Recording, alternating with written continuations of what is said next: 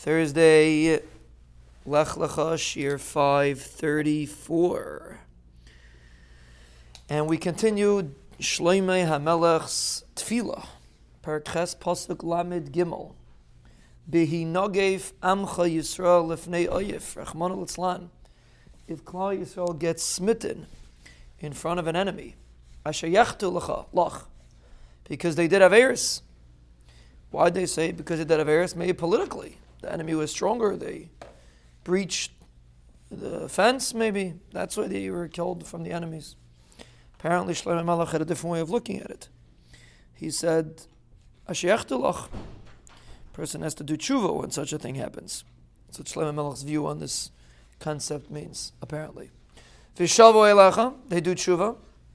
V'hoidu es shemecha, and they're moide to the Rabbeinu Shalom. Hoida could either mean vidui, or hoida could mean like vidui on their avera, or hoida can mean thank the Rabbeinu Shalom for what they have, for what HaKadosh Baruch Hu does for them. Acknowledge HaKadosh Baruch Hu's control. And they daven and they plead in this bias. You actually see from here, you said that when there's an Eis Tzarech, the first thing you have to do is tshuva. Like, why didn't it say they first daven, then they did tshuva? Right? Is the first thing you're supposed to do daven, the first thing you do is do tshuva?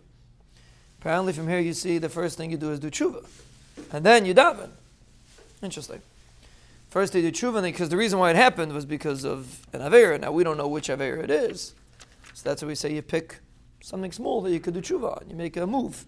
And then you daven. The Melochim should send the Yeshua. V'ata tishma. So Shlomo is davening. V'ata tishma shamayim v'salachta l'chat Samcha Yisrael. You should be seleach to the chet of Klal Yisrael. V'ashivaisam elo adama shenasat laveisam. Bring them back to the adama. Now, who's it talking about? They didn't go to Golus yet. So who's going back to the Adama? So the Mefarshim say it means that even if they're outside of Melchama, they're in captivity.